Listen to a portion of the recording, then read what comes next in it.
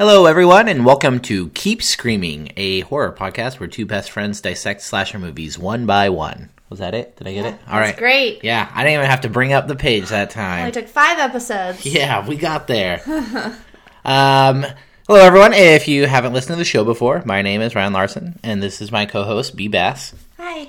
And we are here to take a look at the slasher genre, take one movie per episode and kind of dissect that movie, so going through them one by one.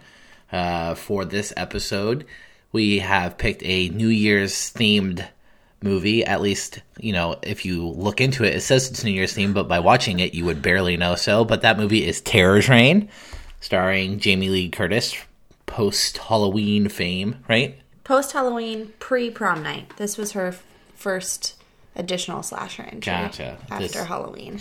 1980. 1980, okay. Yeah. When's prom night?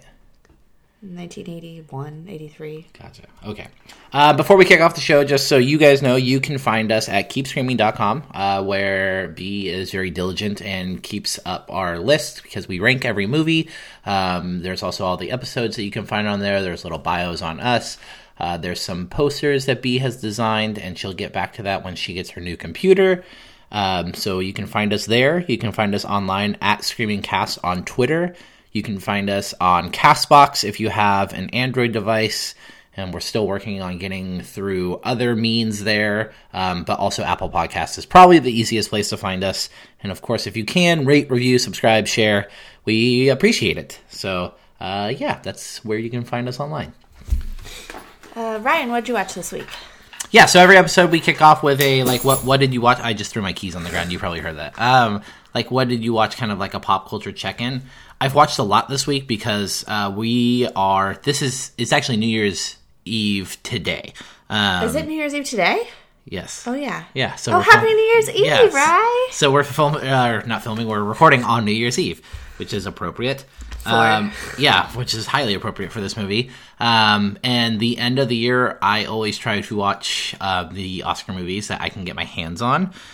So I watched Wind River this week, which was Jeremy Renner, Elizabeth Olsen, directed by Taylor Sheridan. I actually really enjoyed it, especially because I always enjoy a movie a little more when I know that it represents a certain type of people. In this instance, it's Native Americans.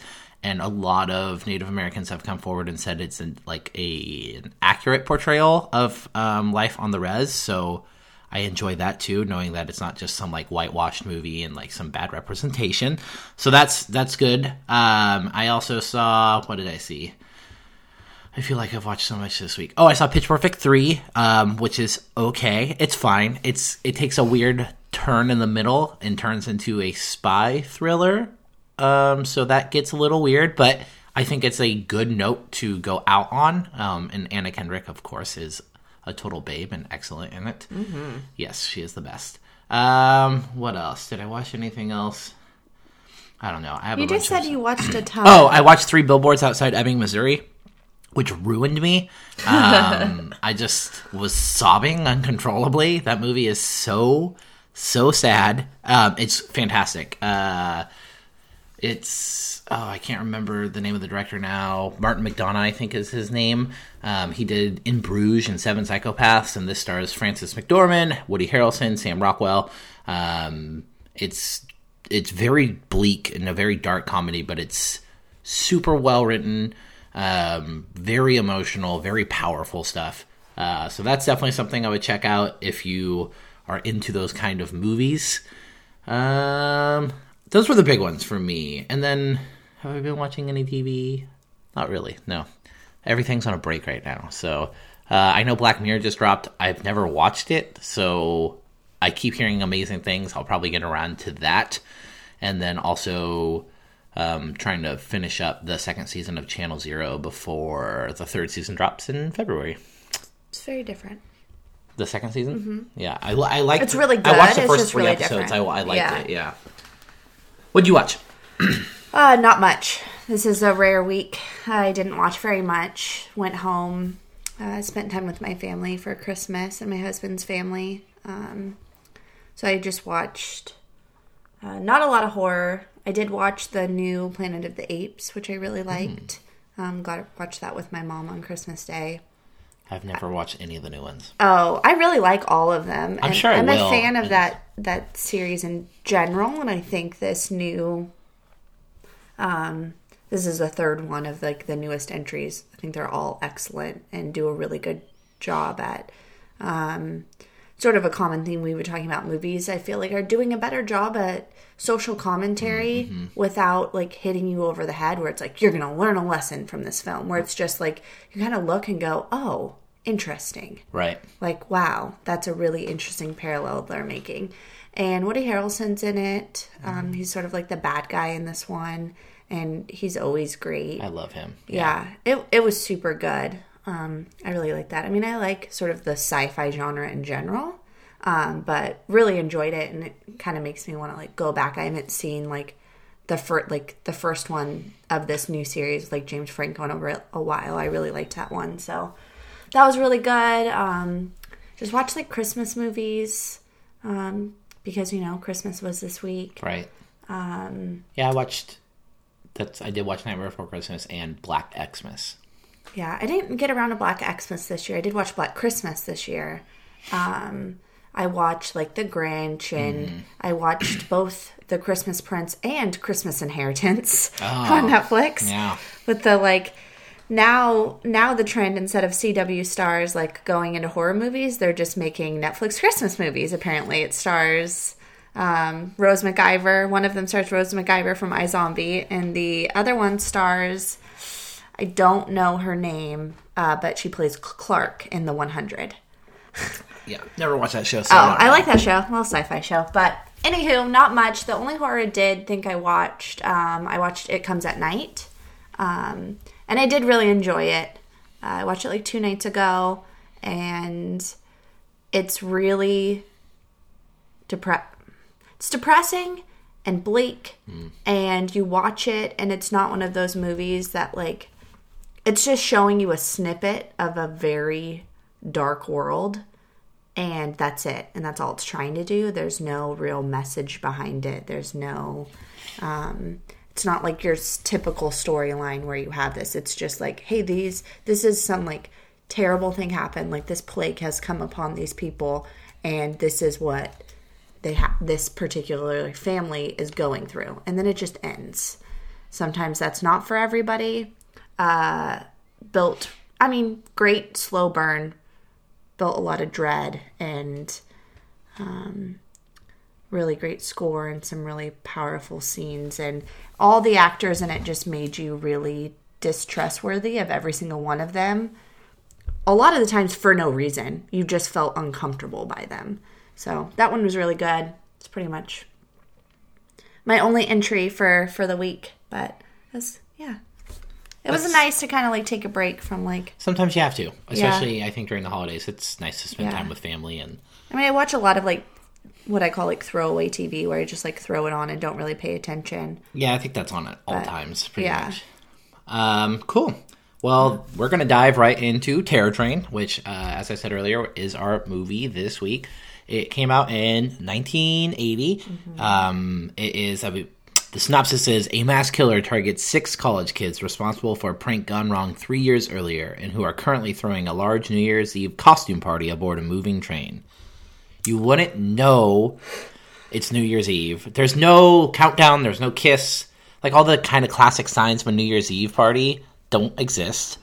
And even, like, because a lot of times on New Year's Eve you have, like, even if it's a costume party, it's usually like a masquerade. People are dressing fancier. Usually a masquerade. Yeah. It's a typical This New Year's Eve. This is a costume, like, full on, like, people are dressed in, like, snake costumes and dresses, like, in, like, hooded, like, just as, like, monks? Yeah. And just very random stuff. And, like, a lot of girls are just dressed as, like, scantily clad women. I guess I don't know what their exact costume is. One girl in a costume, and it's just like a pair of trousers that like go to like the top of her nipples, so it covers her nipples, and then she has like suspenders as like they were her like straps. Yeah, it's very interesting. Maybe that was a thing and we don't get the reference. If you know what that reference is, holler at us. Yeah, if there was some weird thing about pants, like walking pants, I don't know.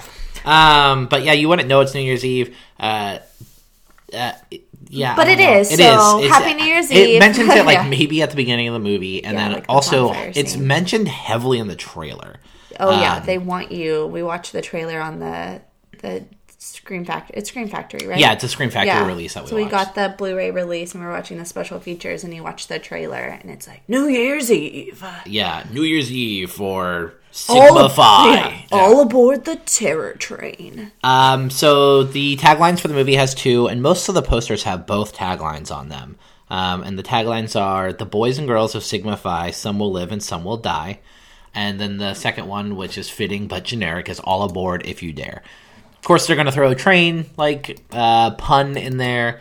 I think the rhyming "boys and girls of Sigma Phi" is fine. I like it. Yeah, it's good. It's very collegiate. Yes. It sounds like a chant, like a collegiate chant. It's just weird because, one, you find out they're all pre-med. Yeah. It's not like they're into sports or anything. They're just all pre-med students. But they're all pre-med, like, in this And fraternity. the worst pre-med students, too, because they can't heal anyone. They don't know anything that's ever wrong with these people. But yeah, they're all basically in, like, one sorority or one fraternity. And it's fine. I don't think it's anything to, like, write home about. The original poster is pretty simple. We just have our killer. It's pretty iconic. He's wearing a Groucho Marx mask, and he's wearing a conductor. He's like in a suit when he's wearing the conductor hat from a train, holding up a knife. And that's the original cover for the movie, which is fine. And it's illustrated, which is as per usual in the 80s. I think it's solid. It does what it needs to do. It definitely is like your standard slasher poster from the 80s. Yeah, I mean, it does, from, like, a design aspect, it does a really good job of using, like, its negative space. Like, you see, if you pull it up, you'll see that it's just, like, the character and everything else is blacked out behind him. So he's the focal point, which is really nice. And then the knife, like, leads you down to the text at the bottom, which is, like, the title, which is really generically typeset, and, like, small caps. But isn't the font when the movie actually plays, it's just Helvetica. Yeah, like, really when bad. it comes up, like, the train, the opening title sequence, which weirdly enough, like, as we've been watching these movies, I've noticed that the only one that we've got like a really good opening title sequence was Most Likely to Die. You have that whole where you get the credits and you get the names, and then you sort of get your backstory of the killer, like, building his mask. Like, that's a later trend in titles, so, maybe that's going to come across some more. But I was thinking that when we were watching this one, and the train just opens up into, like, this tunnel. The title sequence is good. It's, like, ominous, and it, like... Yeah, but and then it's just, like, really flashes, good, but, like the Terror Train in red, set in Helvetica, and then it just, like, fades away. And I was like, I'm pretty sure when I had, like, a camcorder, like a tape camcorder, that was, like, one of the settings that I could make actually in the camcorder. You can say, like, oh, here's the title. I used to do that. You could pick, like, a standard color. Yep. And it'd, like, give your title over it when I used to make, like, videos. Yeah, that sounds about right. It's pretty good. Probably what they did. Probably. I mean, it had a decent sized budget, but so that's the original poster for it. It's had some posters since then. The DVD covers, whew. It's bad. I want to own the DVD just so I could have this on my shelf and show it to people and, like, look at this. It's so much like all of the DVD covers. Whatever company released these definitely had the same design for every movie. And, like, if you saw it, you'd recognize it. We'll have to tweet it out because it's got, like... sort of like this orangey, like, red hue over everything, and the title's got this, like, sunburst behind it, and Jamie Lee Curtis is looking all serious. And it's like, Jamie Lee Curtis, Terror Train. And it's, like, surrounded in bold yellow. Yeah. And, like, everything has an orange hue, and there's just, like, it's her face in the foreground, and then the murderer from the original poster, like, that exact shot in the background, and then even farther in the background at the bottom of the poster is the train. It's bad. It's ugly. The Scream Factory one is easily the best. Yeah, I mean, they obviously take a lot of effort into these covers.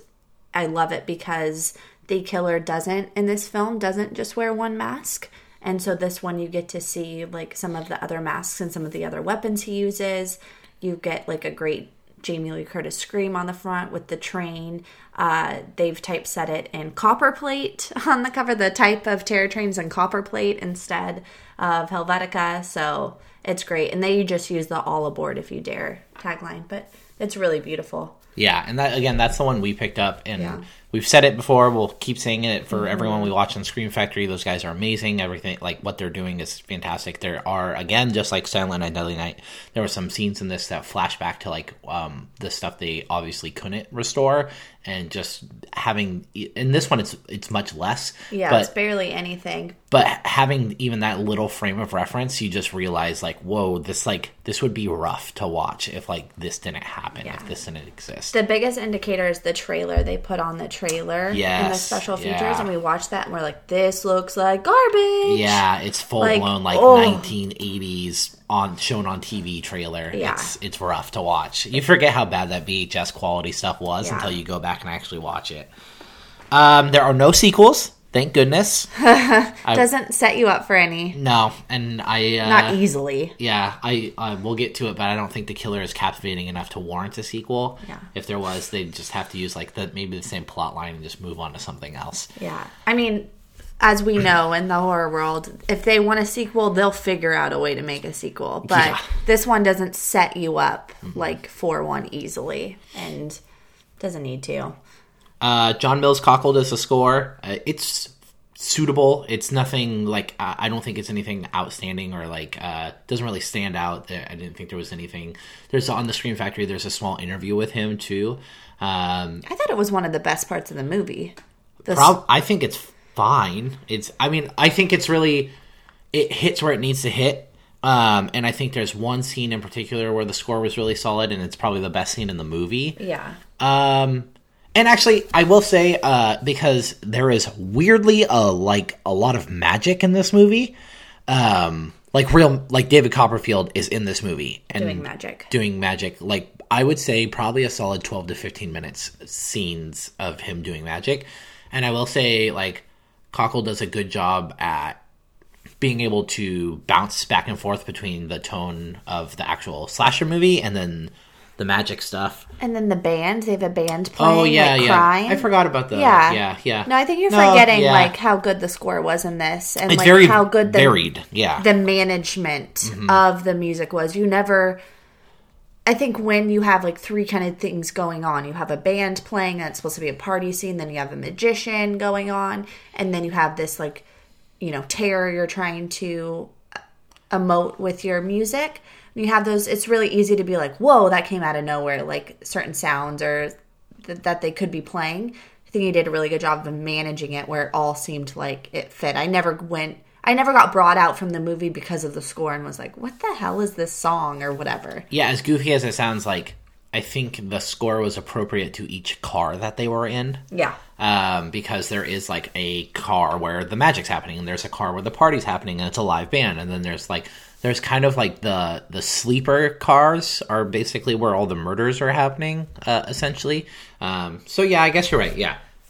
Sorry, John Mills Cockle, if you listen to the podcast, I understated you. So and then my bad. I think it's important on this one to note that the cinematographer was John Alcott, and I mean I was reading a little bit of trivia about how it's got to be hard to shoot on a train. Mm-hmm. You have no natural light you're working with. And I guess he wired the entire train so that he could control the lighting in each car with like touch of a button, like extreme simplicity. And he had these like wands almost that he was giving the actors to help light their face. Oh, right, like really dimly lit. Yeah, because they filmed on an actual train. Yeah, it was like a legit train in Canada. Right, so that can be a very dim and claustrophobic area. So, yeah, props to him for... Yeah, you can't have, like, huge lighting equipment in there. And, like, when we were looking at it through the credits, and it was like,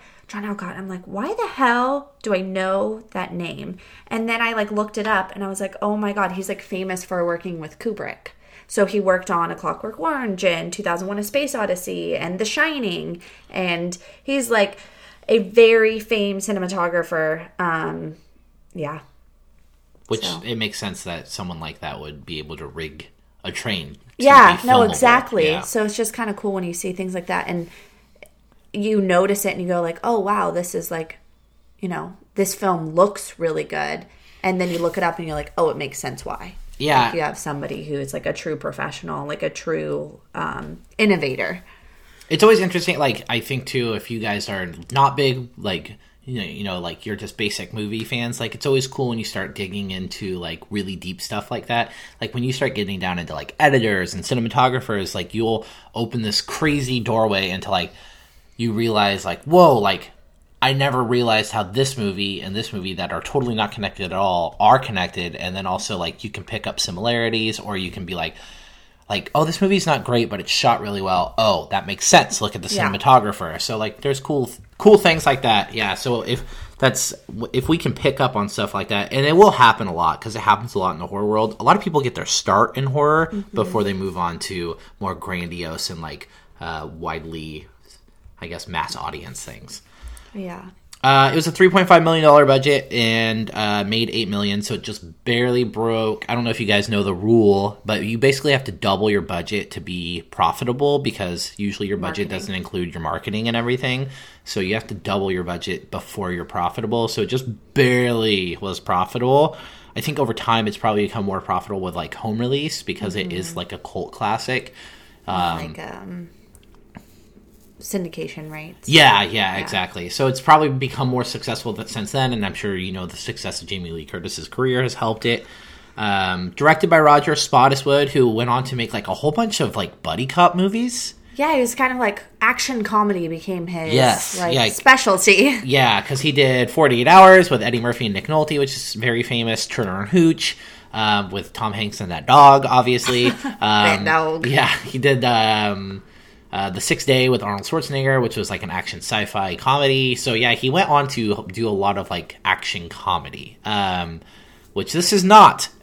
And not a lot of action, not a lot of comedy. No, I mean, not intentional comedy, at least. T.Y. Drake wrote it, and this guy, like, did not do much. He wrote some TV before and after. His biggest credits were a couple episodes of the Black Stallion TV show and MacGyver, which was huge in the 80s. But it looked like it was his only film credit. I can understand why. Moving on to the cast. It's interesting because, especially knowing as horror fans how big Jamie Lee Curtis is in the horror world and how big she is as an actress in general now, she is not credited first in this movie. Ben Johnson is. Yes, it is Ben Johnson, who's an older actor. He was in The Last Picture Show, The Wild Bunch, Red Dawn. He is very widely known for his westerns. He was in a lot of westerns, like John Wayne era westerns. He plays a train conductor. It's pretty interesting. Like, he gets a lot of screen time. Even though he doesn't do very much. So I was reading some trivia about it, and I guess Ben Johnson agreed to be in the movie without ever seeing the script. He just liked Roger and, like, I guess some of the writing stuff that he had done. And so he agreed to be in the movie before he even saw the script for Terror Train. And then I guess I'll try and pull up, like, the exact, like, trivia quote, but he made some comment like, "Don't give me a lot of dialogue." Oh, like, I did see that. Yeah. So he asked for it. He was trying to act like someone else in another movie. Yeah. Who also didn't have a lot of dialogue. I do remember that. Yeah, so he's on screen a lot.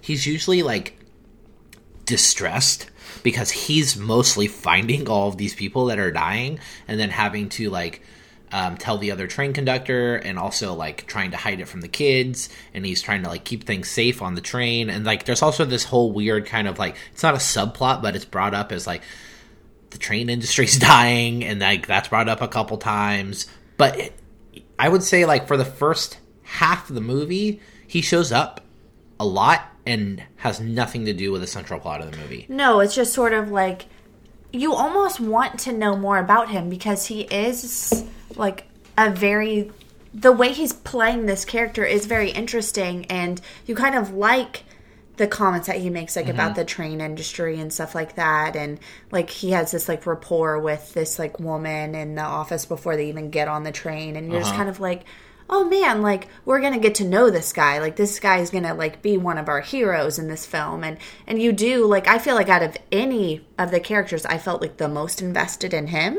Even though we really don't know that much about him. So here's like the trivia that's like listed. It says, reportedly, veteran actor Ben Johnson asked director Roger to give his character Karn less dialogue rather than more.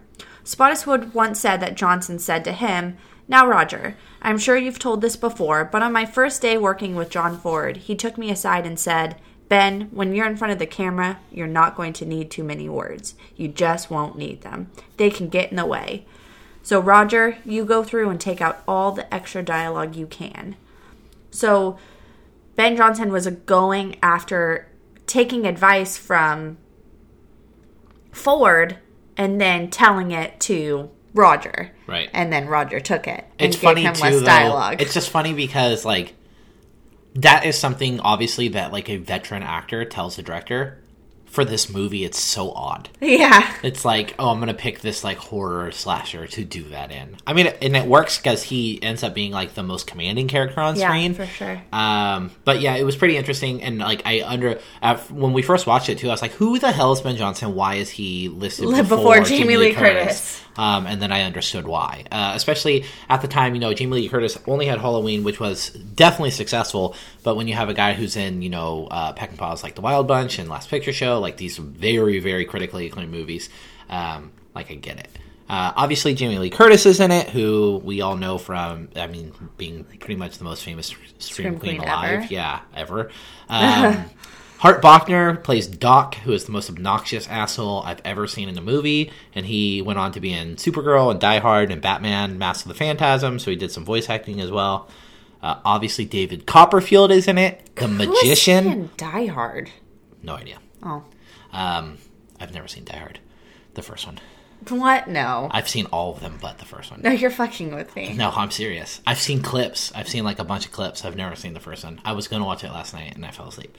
Literally, it popped up on my, like, Amazon, like, stream on Amazon. How have I seen Die Hard, and you haven't? I don't know. I've seen, like, all the famous clips, like, now I have a machine gun, ho, ho, ho, like, all that crap, but I've never seen the movie. I will see it. I've seen all the ones after it, which is awful, because I know the first one's the best. It's really good. Yeah, I believe it is. Like, I know it will be in, like, the upper echelon of action movies for me. I just never got around to it. I don't know. David Copperfield, the magician, has a huge role. He never has a name. No, he does. So, I guess they call him Kenny on accident. Right. In, like, one scene. Well, they call him Kenny because they think he is the killer who they think is Kenny, who is Kenny. Oh, is that why they do it? That is, yeah, because, like, Jamie Lee Curtis's killer is like, it's Kenny, he's a magician. Like, basically she's implying that Kenny came back because you find out, like, very haphazardly that Kenny was into magic. And so she thinks he's the magician. But that's why. So yeah, the magician is what he's credited as in the credits. And he's called Kenny once. By Ben Johnson's character, actually. And then Derek McKinnon plays Kenny, who, spoilers, is our killer. He is a interesting looking fellow. He's very, how do you put this? Fish-like. This is him toned back. Yeah. I've been yelling at him since we watched the movie to behave. I want to say he's androgynous. Like, he has some very, like, feminine characteristics, but also not. Like, he's kind of like if Steve Buscemi had normal eyes. That's kind of what he looks like. He's an interesting looking fellow. Let's just put it that way. You'll have to check it out. Like, really big lips. He just can't get over. Ryan, just his biggest hold up on him, or hang up on him, is that he thinks his mouth looks like it belongs on a fish. Yeah, he really does. But anywho. It's definitely a teen Scream. Yeah. Although before we started, B was like, how do we classify this? Train horror? And I was like, well, I don't think that's a genre. Although I kind of wish it was. I need it to be a genre. Yeah. Also, I'm not going to lie. I really wanted the train to be the killer. Yeah, especially... I'm, like, pretty bummed that the train has nothing to do with killings. If you look at the British Yeah. DVD cover for the movie. It's just a train with a skull as the front of the train. So it definitely looks like the train is the killer. If that movie exists, I'm going to find it and I'm going to watch it. Yeah. And I'm going to love it. I'm sure somewhere in the 80s they made a movie about a train. A killer people. Train. It makes sense. You could throw them, like, especially in this one, there's like a whole coal thing. I've got it. If it doesn't exist, I'm making it. We're making it. Yeah, Ryan and I. We'll make it on this train. Yeah. His iconic weapon is probably a sword. He uses that more than anything. He uses a knife. I dropped my phone. He uses a knife as well, but the sword he ends up using 3 times, which I think is more than he uses anything else. Yeah, and I guess it's trying to be their tie-in with magic. So, this is the weird part. Magic was, like, not a big part of the movie before. I really want to know what the script was before they inserted it. Oh, yeah. Because the producer was friends with David Copperfield and was like really into what he was doing at the time, because this is like right when he was blowing up. It's before he was like ultra famous, which is why he's probably playing a magician and not David Copperfield. Exactly. Yeah. And so the producer like really shoehorned him into the movie and this whole subplot with all this magic. There was no magic. Yeah, that was not a plot point. Exactly. And like it's weird because, and we'll dive into this more, but Kenny is masquerading as the magician's assistant, and that's how he like gets on the train and he's moving around. So I'm very interested to know like what the script was before that, because without all the magic, and the magic is like 15 to 20 minutes of stuff in the movie too. Mm-hmm. So I just want to know what the script looked like before that, because it's a pretty central part of the movie. Kenny. So yeah, we kind of look at the killer. I love your note here. I did not see you wrote this. Tormented by sheets. So the movie starts with the frat and sorority house partying, and it's 3 years prior to New Year's of their graduation. So they're like freshman, sophomore, whatever. And they're playing a prank on this kid, Kenny, who no one likes, and they're basically making him think that he's going to sleep with Jamie Lee Curtis's character. Yeah, like it's a done deal. Yeah, like they're like, she's waiting for you in the bedroom, and he goes up there and he undresses to his skeletal pasty frame, and he's wearing tighty-whities, which is a crime against humanity. Weren't they like yellow? Yeah. Oh no. Yeah, they're yellow tighty-whities. And then he gets in bed, and Jamie Lee Curtis is like hiding behind the sheet, but there is because what's in bed is a fucking corpse. It's a corpse. Since they're all pre-med students, they went into the morgue and they stole a corpse. And so, but this scene is just. So he, like, goes to kiss her, and then he realizes it's a corpse, and then, like, all the frat boys rush in, and they're like, ha, Kenny's a nerd, and they're, like, laughing at him, and he stands up. And there's, like, it's a canopy bed. It's a canopy bed, and he stands up, and he just starts spinning around in circles, and he gets wrapped up in the sheets, and he's just, like, spinning around, and it like, slow-mo, and then freeze frames on him wrapped up in sheets. And I was like, oh. So, like, did he die? Like, did he hang himself on accident? Or, you know, like, did he die somehow? Did he suffocate? Nope. He just went to the hospital. Yeah, we don't find accidents. Yeah. So later. Way later, we find out there was an accident. We thought he was dead. We're like, totally. He like strangled himself or something. They definitely make you think he's dead, or they just don't tell you. And yeah, so we made that assumption, like, well, he died. And it's easy to make that assumption because you're like, okay, well, obviously, if you watch horror movies, you know that guy's going to be the killer, or someone who knows him who's upset about him dying. That's what I was thinking it was going to be. Yeah, it's going to be the killer. Like the parent, or... But, nope, Kenny just had an accident, and they never say what it was. I don't know what it could be, because he looked fine. He was just wrapped up in a sheet. No, I'm telling you. Death or hospitalization from being tormented by sheets.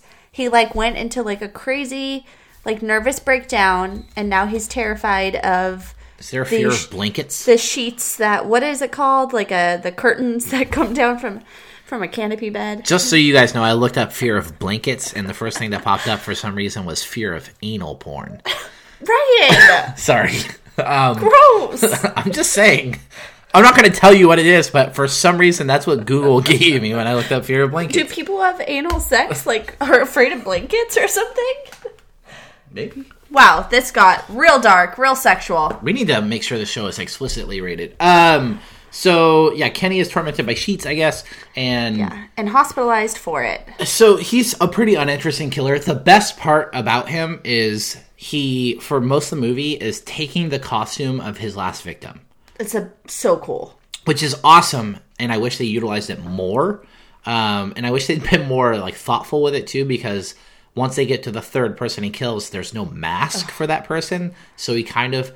like he starts like hodgepodging together so he kills Midgie, who's Jamie Lee Curtis's best friend, and she doesn't really have a costume, but at one point in the movie she was wearing this like weird old man mask. Oh yeah. And then he kills Doc, who is wearing like a monk's robe, so he like mixes those two costumes. Yeah. So I wish they'd been a little more thoughtful with it, because the first two are the train conductor with the Groucho Marx mask, which is awesome, and then like this really sweet full body snake suit, which they just don't make costumes like that anymore. No, we were just commenting, we're like, whoa, that's it's like, yeah, a lizard or a snake or something. It was so cool. And you just look at it and you're like, that's like a legit costume. That's like, you can't buy that at a costume store. That's like that cosplay shit that you gotta like, yeah, and pay a lot of money it had for. like gloves and a little tail and everything.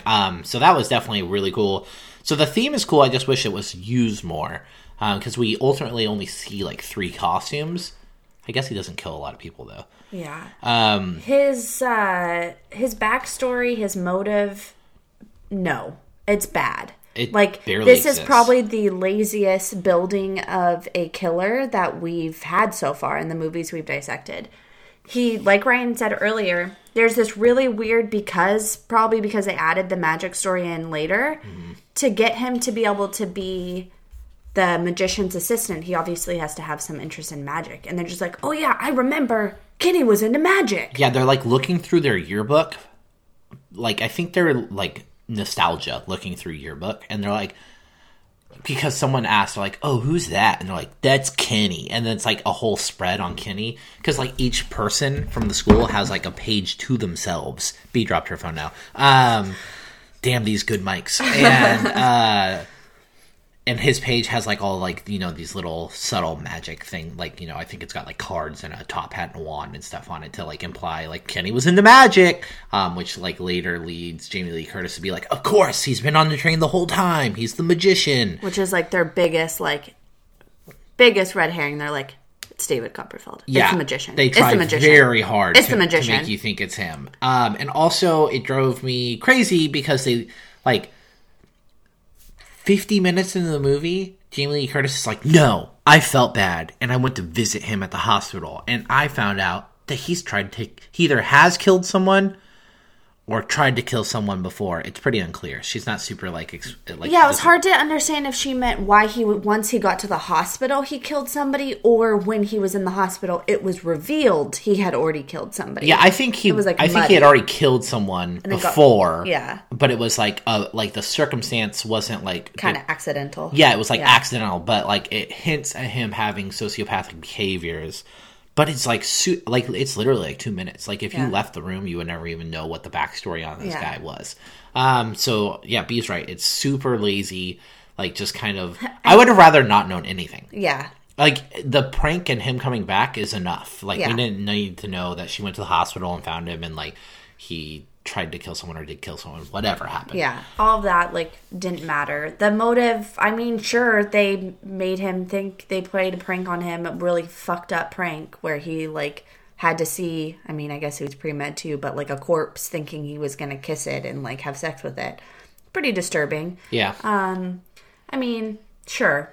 It's an okay motive. It's a very 80s motive. Yeah. Like they were mean to me. Yeah, like nowadays, like I definitely think you'd need like they murdered me. Yeah. Or they thought they murdered me. Like the whole like they made me kiss a dead body like is not enough to murder 7 people, I don't think. But I mean, I don't know. Yeah, and the body count, if he did actually kill someone in the hospital, I think the body count is what, 11? No, it's 10. 10, and then he dies at the end. Yeah. Spoiler alert. Yeah. So 10. So 7 on camera, 3 off camera. I think another one is off camera. I don't think we ever know that one of these people's dead. Yeah, we were just presuming they're dead. They're like missing. They can't find him. Yeah, it's one of the train driver and the coal shoveler are both kind of. I think one of them's dead in the cabin and the other one's missing. Yeah, like I don't know where he is. So, the first kill is like they have a friend who's dressed as Groucho Marx. He's like the class clown of the group, and he's killed actually before they even get on the train. And like classic Scream 2 fashion almost. Like he is walking around with a sword through his stomach, and they're like, "You jokester! That's a good one." Yeah. Oh, come on, buddy. That's so cool. Where'd you get that sword? Yeah. They're like, "Wow, you're really doing it." And then he like falls over and dies, and he's run over by the train. Yeah. There's my train kill. Yeah, you get one train kill.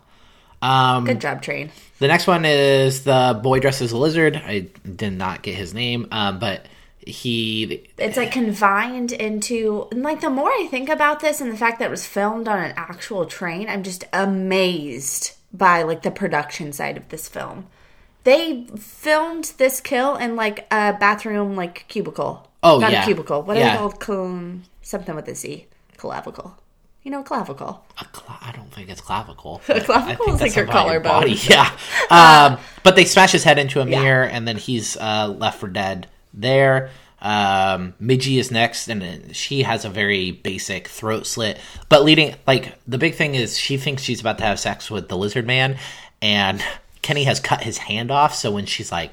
he keeps doing that. Yeah, she's like laying there and all like getting naked, and he's using the guy's hand to like feel her up, and then she realizes he's also like black, right? Yeah, the guy's black. The guy that he murdered is black, so he's using Kenny's that guy's not hand. black, No, so he's pasty white. I think maybe that would be part of the giveaway. And then he slits her throat off screen. Actually, I think. Yeah, we just see her with a slit throat later. Yeah, it just shows like the after gore. Mo, who is Jamie Lee Curtis's boyfriend character, is the laziest kill of the movie. He's literally sitting there next to Doc, and they're like.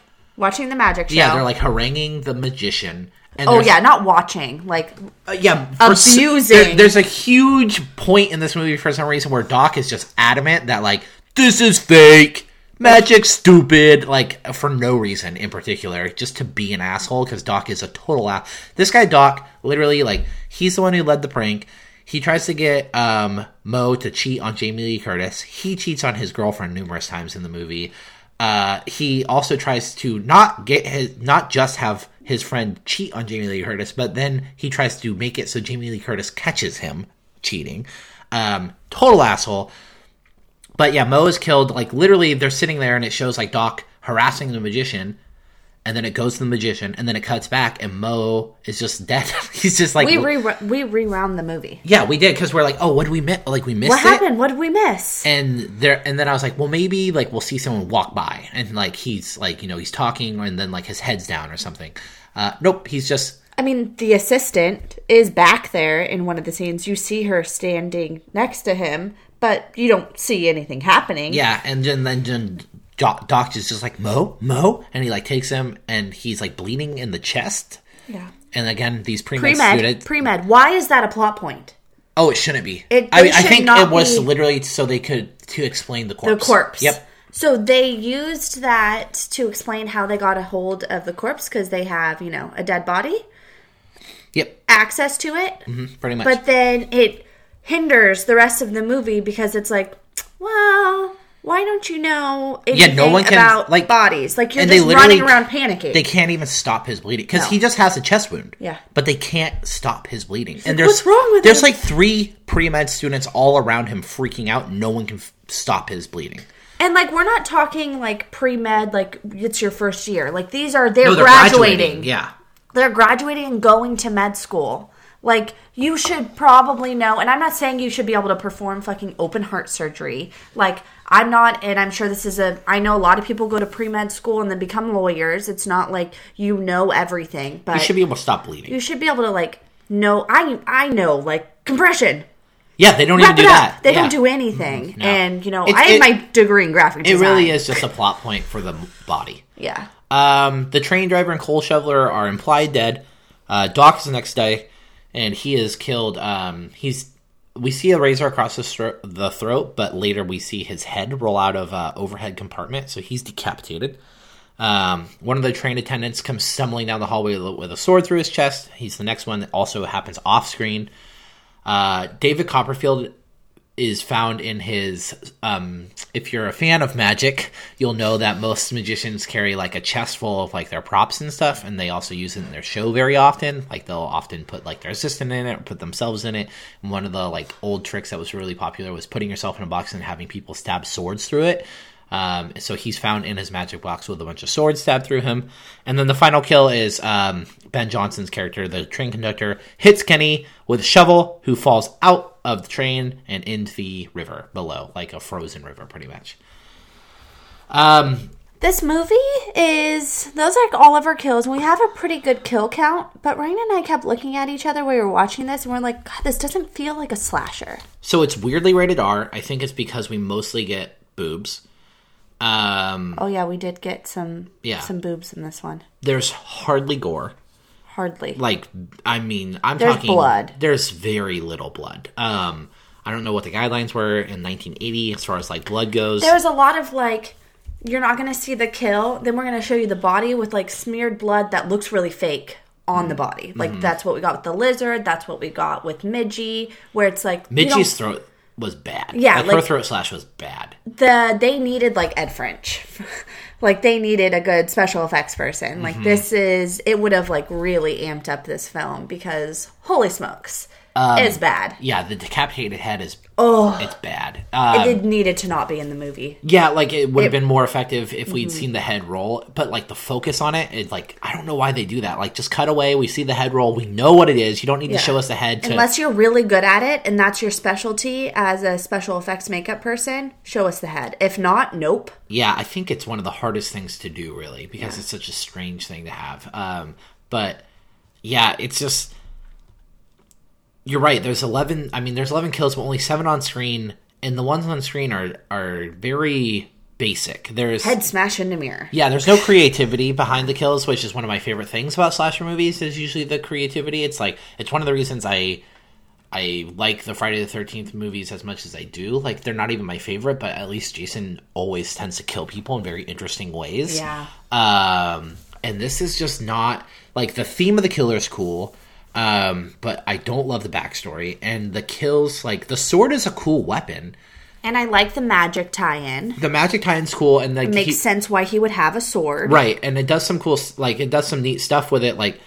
You don't see that often. I wish we had seen David Copperfield's kill, because the aftermath of that kill is probably my favorite.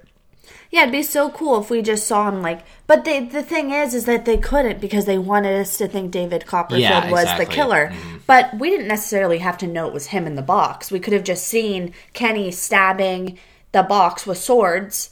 And blood leak out. Like, that's a total 80s thing. And then later, we realized who was in the box. Well, it was the magician. It's not him. He's not the killer. Yeah. So it is ultimately revealed that the magician's assistant who's been there the whole time is Kenny in drag and is the killer. And then he hunts down Jamie Lee Curtis and he almost kills her, but he forces her to kiss him. And kissing him makes him have a traumatic flashback to the night of the sheets. Yeah. And he, like, freaks the F out enough. Sheet trauma. Yeah, he has sheet trauma. And he freaks out enough for Ben Johnson's character to show up and boot him off the train. That's it. That's how our killer was, it's like, brought down. It's a very subdued slasher movie. Like, watching it, it's... it's not super long, but watching it feels longer than it is because... There's so much in the middle that isn't happening. And honestly, like, the magic was the best part to me. I definitely am hardcore shipping Jamie Lee Curtis and the magician to hook up because there's chemistry there. Yeah, and David Copperfield's cute, and her Mo is, like, real dorky looking. Oh, yeah. Jamie Lee Curtis is, like, a babe in this film, and she could get with David Copperfield. Not only that, but the magician was... outside of Ben Johnson, like, the most interesting character. Yeah, and even more than Jamie Lee Curtis. Like, yeah, she was really stale in this film. She wasn't great, and her character is not super, like, captivating either because she doesn't actually build... She is the final girl. She doesn't really build to any final girl status. I mean, she is smart at the end of the movie. Like, she locks herself in that cage and she stuff. makes good decisions. But, like, she's not super scrappy, I guess. I mean, she is, but, like, she spends a lot of the movie, like, whining. Here's the issue, is that we have so much happening in between kills, but we don't care. Yep. It's like, they built this really cool atmosphere, a bunch of people stuck on this train. This is really cool, like... It's New Year's Eve. They're all about to graduate. Like, there's some, like, relationship drama going on. Like, we should be really interested by their lives. Mm-hmm. Like, if they were to have painted these characters a little bit differently, where we genuinely care about their social lives, which is why Ryan and I love Teen Screams, because we like the aspect of their lives just as much as we like the aspect of the horror film. Mm. But you don't care. Like, if you took out the killing... This is a solid, like, enough of the movie is just about the characters and the teenagers, or young 20-somethings, doesn't matter. It's enough about them that we should care about their lives, we should know about their lives and their relationship enough to be like, oh yeah, like, this is their dynamic, and I care that, you know, Jamie Lee Curtis is going off to college, and I care that, or going off to a school with scholarship, and I care that her best friend and her are separating, and they're having a hard time with that. But it's weird because it, like, it introduces all those plots, but creates no emotional stakes. No. Like, she freaks out when her best friend dies. They've spent maybe 2 minutes together on the screen. Yeah. Like, Jamie Lee Curtis actually doesn't spend a lot of time with anyone. Yeah. Even Mo, her boyfriend, like, she spends as much time with the magician as she does with Mo, or with Doc. She spends the least amount of time with her best friend, who is a lot of her, like, wandering around the train. Yeah, it's a lot of all of them wandering around the train, and also wandering around the train not getting killed. It's a lot of, like, just people walking around a train, like Doc being an asshole, Mo almost cheating. But what's weird is, like, the whole Mo almost cheating thing, there's so many scenes of him almost cheating with no... Jamie Lee Curtis doesn't catch him, like for most of the movie, and then he just dies off screen. It's not like he's killed while he's cheating, or killed, like, right after cheating, or killed after dying. Yeah, he runs away because he feels bad, and he dies off screen. And so it's really weird. There's just, like, a lot of build-up to no payoff. In every aspect, not just the kills, but also, like, the emotional, like... Yeah, like, there's this relationships they're trying to build. There's no payoff to any of them. Yeah, like Jamie Lee Curtis with Midgie, there's this whole conversation about how she's there on a scholarship and, like, you know, blah, blah, blah, and it's never explored. There's no, like, theme of, like... Because it would make sense if, like, you know, that's the theme, is her, like, having to constantly overcome these things. But, like, she barely even overcomes the killer. Like, and like, he's only after her for, like, maybe 10 minutes of the movie. Like, it's never, like, it's not like he's hunting her down the whole movie. He's just, like... He's not after her. He's after them as a group. Exactly. I don't know. It's hard to pinpoint, like, what didn't work. I think, like, after, like, we watched it, and I think Ryan and I were surprised that we didn't really connect with it for various reasons. And then, like, we've sat on it for, like, a week and a half now. Mm-hmm. And it really, what I keep going back to is, like, I liked the story of, like, them being on the train. I liked the idea. I liked the idea of it, and I liked what they set up. And when I think about the movie, I think about the magic. Yep. Like, those were I literally just keep thinking about David Those were the most interesting parts of... The most interesting and dynamic part of the film was, like, the quarter with, like, the cigarette. Like, the score was really good during that point. The chemistry between Jamie Lee Curtis and David Copperfield, like, their flirting kind of, when that was happening. Yeah. Even, like, the characters in the background, like, the film felt like the most alive at that point. The rest, it just was so subdued and, like... It was just, like, so, like, just blank space. Like, just nothing happening. Which is weird, like, especially in a movie where it can feel so claustrophobic. And they do a great job. There's one scene where Doc is locked himself in a train car, and he starts to realize there's all these places in the train car where the killer could be hiding. And he's, like, kind of losing it. And he's, like, lashing out, like, he takes, like, a poker, basically like a fire. It looks like a fire poker, and he's, like, stabbing in all these places, and it does a really, really good job of building tension. And, like, there's a great scene where he's sitting down and he looks across under the seat, and he realizes, like, oh, that's one place I haven't looked. He could be under the seat, and he gets up to go, and then a hand reaches out from under his seat and grabs him. That scene was probably the best scene in the movie. It's fantastic. But I wish they could have, like, done that for every kill, because the other kills are so just, like, they feel rushed and hurried, and, like, there's just no, like, you don't even really care about the character while it's happening. There's no emotional connection to this film in general. Like, you don't ever feel... I'm not rooting for the killer, and I'm not, like, rooting for the survivors. Like, the only one I wanted to die was Doc, and then he dies off screen. But he does have the best scene in the movie, I would say. Like, him and David Copperfield. But he has the best kill scene. But the best... And so every film we pick our favorite kill. I don't think I have one. So many happen off screen. Like the sword through the Groucho Marx character off screen. The sword through David Copperfield's character off screen. Doc is technically murdered on screen, but it's a very basic. You don't even see the full slit of the throat. It like starts and cuts. Cuts to another scene, and then later we find him decapitated. Which the decapitation roll is one of my least favorite scenes in the movie. I think my favorite kill, even though it's off screen, has to be the magic box. I think it's the most creative kill in the movie, and I think it was like a good, because it does lead you to believe like the red herring is it's the magician. So I think it's a good kind of like gotcha moment. But I don't like there was no on screen kill that happened where I was like, ooh, that was cool. Like that never happened for me. My favorite kill is.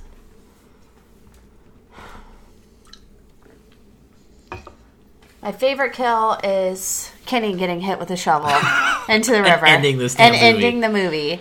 No, genuinely, this is why I'm going to say it's my favorite kill, because Ryan's right. All these kills suck. They're boring. Like, they're so boring. I like this kill because I feel like I always wanted the conductor to be the hero, and he's the hero. Yeah. This enables him to be the hero, and that's besides the magic, that's my favorite plot point of the film is the conductor and like the smidge of his life that we got. And so him getting the validation of killing Kenny and yes, ending this movie, but also like him getting to rise to be the hero when he's like, that's the character I felt the most connected to, because he's like, he's saying how he's only like doing this on the weekends. Like he works like something about like he's the an bus RV system. salesman. Yeah. Oh yeah. He sells like RVs. Yeah. And like he just loves the like train, and like a lot of people are like train enthusiasts, and like you do genuinely feel that from his character. So he's the only character you connect with other than the magician. Yeah. Like, and the magician you don't connect with out of like backstory. You connect because David Copperfield actually has some good on screen. Like he's just good. He's charismatic. Yeah, he is. Like, he's, like, complaining about being heckled and the fact that, like, why are we doing this, like, fraternity, like, magic show on a train? Like, he's, like, questioning doing that because, you know, of course his assistant is the one who set it up. Right. And so him, like, that kill allowing him to be the hero as he spent the whole movie, like, running around thinking he's, like, this crazy old man, like, imagining kills. Like, when that happened, I'm like, no, people are gonna, like, think that he's crazy and not believe him, that there's a murderer on the train. And any scene with him I really enjoyed, and I felt like that's what I wanted to see. So him getting that satisfaction of being the hero, best kill in the movie. Yep. I can dig that. No. This movie does not have a great critical reception. It's like 38% on Rotten Tomatoes, but it's very well received in the horror community. It's kind of considered like a slasher staple. I don't know why. If you please reach out to us. Let us know. It's at Screaming Cast, or you can at Ryan Larson on Twitter, or at B-Not-B, B-E-E not B-E-A, and tell us what you thought. I even reached out, I have a group of, like a small group of horror enthusiasts that I talk to pretty much every day, and I even told them after I watched the movie, I was like, just watch Terror Train, did not love it. And B and I try to do that with every movie, is sit on it for about a week so we can like really feel it out. And I came away liking it less a week away. And so I asked them, I was like, yeah, I didn't love it. And they're like, oh, I kind of liked it. And I'm like, why? And they're like, I don't know. I just kind of remember liking it. And I was like, please rewatch it and tell me why. Because outside of the setting, which is awesome, and the theme, or not the theme, but like the costume, which one of them mentioned, like, oh, I thought it was cool that he switched costumes. You're right. That is cool. He does it 3 times. Yeah. Like, it wasn't enough to make the movie super cool for me. So I just want to know why, because I know it is well regarded in the slasher world. Like, I don't know if it's the Jamie Lee Curtis connection. I mean, I love her. Yeah. I will watch Jamie Lee Curtis. We talked about this the last episode. I will watch her in anything. I think she's almost always great. And so it's actually hard to watch her in this movie because she was given nothing. And what she was given, she doesn't do a great. She only shines at her best in the end of the movie. End of the movie, and with David Copperfield. And with David Copperfield, he is the hero of the story. Yeah. But you're right. It's the end of the movie when she finally comes through as the Jamie Lee Curtis that we know. Yeah. So I just don't get it. I really don't. I need to know why you guys like it. Yeah. And Ryan and I are like always. And we've been talking about this a lot, too. It's like we have very similar tastes, Ryan and I, which is one of the reasons why we're best friends. It's another reason why we both love slashers. We do disagree with stuff. Like, it does happen where he'll come in like, oh, my God, you liked that movie? And I'm like, what? Yeah, I did. And he's like, why? Like, we do disagree on things. But on this one, we both, like, did not feel a connection to it. And I'm always open to, like, if you can explain to me why, like, argue me why, and I can come to a greater understanding. That's what this podcast is about. Mm-hmm. And part of the reason why we do so much research and we understand, like, oh, this is why, like, Ben didn't want a lot of dialogue. Right. And, like, it makes you This appreciate... is why David Copperfield's even in this movie. Yeah, that's why the magic is a story point. Like, it makes you appreciate it more, and... then you can look at the film and go like, okay, like I like this movie. I don't know if I can say I even like this movie as a whole. I do like parts of it. Mm-hmm. I like some themes and like ideas. Yeah. I think it's like a cool concept. I love the concept. But like, I want this to be remade. That's I want it to be remade and expanded. Like, I want more emotional depth with my characters. I want more costume changes. More costumes. And I want kills on screen. Yeah. And like more creative kills. More magic. Make them magic themed. I don't care. Magic is a huge part of this movie. I would love some magic themed kills. And I see, the only complaints I usually see is too much magic. And I'm like, no, not enough magic. Yeah, I agree. And I do love this was brought up on, because I'm the moderator for the Shockwaves Horror Movie Club on Facebook. And this movie was definitely brought up, and it was very polarized. Like, half the people were like, I love all the magic in this movie. And half the people were like, why the fuck are there 20 minutes of magic in this movie? I love the magic in the movie. I wish there was more of a theme with that, because I think it is the strongest theme behind, just behind like Ben Johnson's like kind of character, like the grizzled like love of the railway, the railroad. But yeah, if you guys have a reason, I would love to be like B said. I'm very open minded to things. Like, if you can present something to me that I didn't recognize before, or look at it from a different way and look at it in a different light and be like, oh, like knowing that, or like thinking about it that way. And different people have different life experiences and just also different ways of looking at things. Like, I love hearing those and being able to think of, oh, okay, if I watched it from that perspective, would I like it more? Yeah. Or if I watched it knowing that, would I care about it more? So, yeah, also, reach out to us. We would love to hear from you. Also, you might think it's not a very good movie, but you just might have had more fun with it than us. That's a very big possibility. It is. I mean, it is one of those... If it hits your notes, like, just right, you're going to have fun with a movie no matter what. And for us, it just...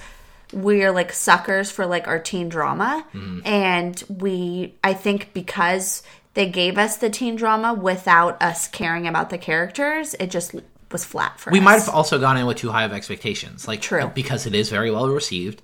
We both, I think, like the idea of like costuming, and so like that was a big thing for us. We're both Jamie Lee Curtis fans. If you haven't guessed already, we love us a themed fucking movie and killer. So all those things we might, and also it is one of the few movies we've watched not in a larger group of people. Just the two of us. And my wife watched like half of it. So she got up and she's like, I'm going to bed, and I was like, okay.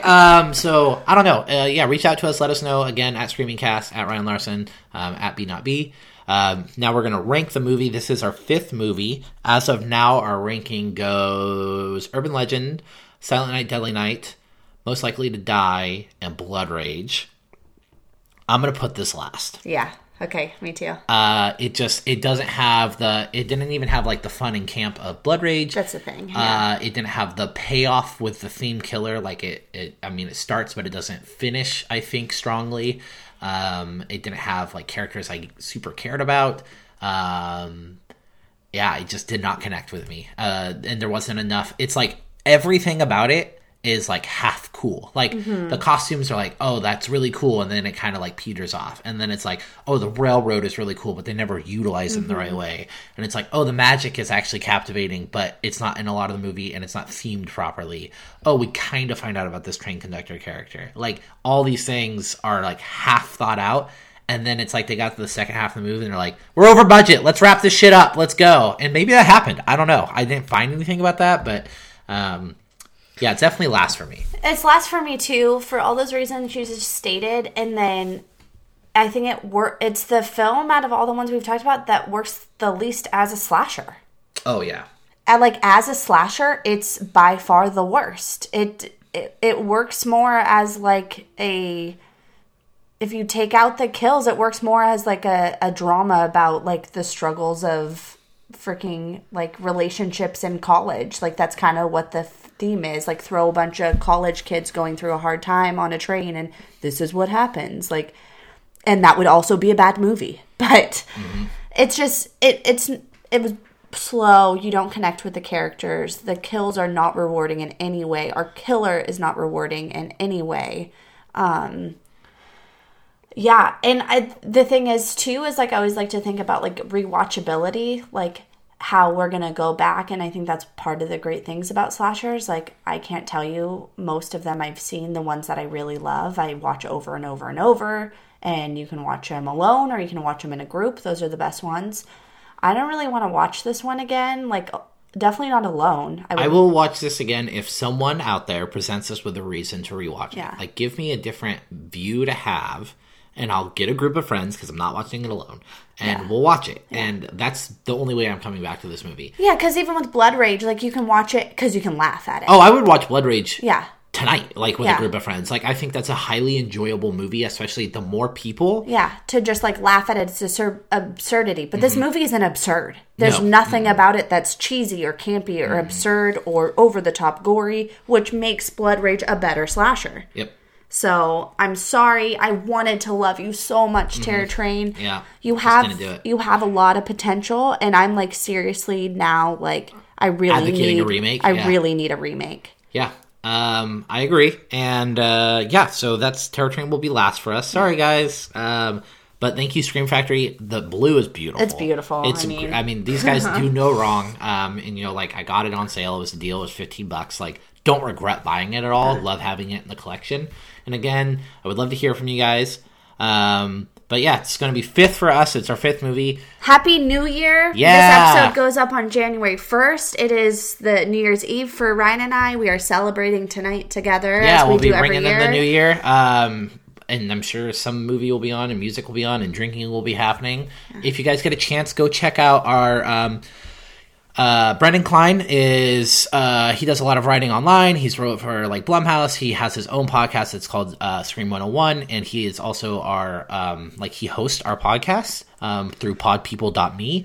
That's a little like blurb you hear every episode before the podcast starts. And we were asked to be on his show, and we discussed our top 5 horror movies of 2017. So go check that out. It went up today. That's December 31st. So that is up now. You can go listen to it. That's on iTunes as well.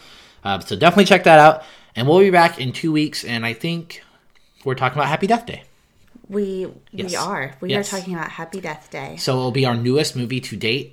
It will literally be like fresh to blue.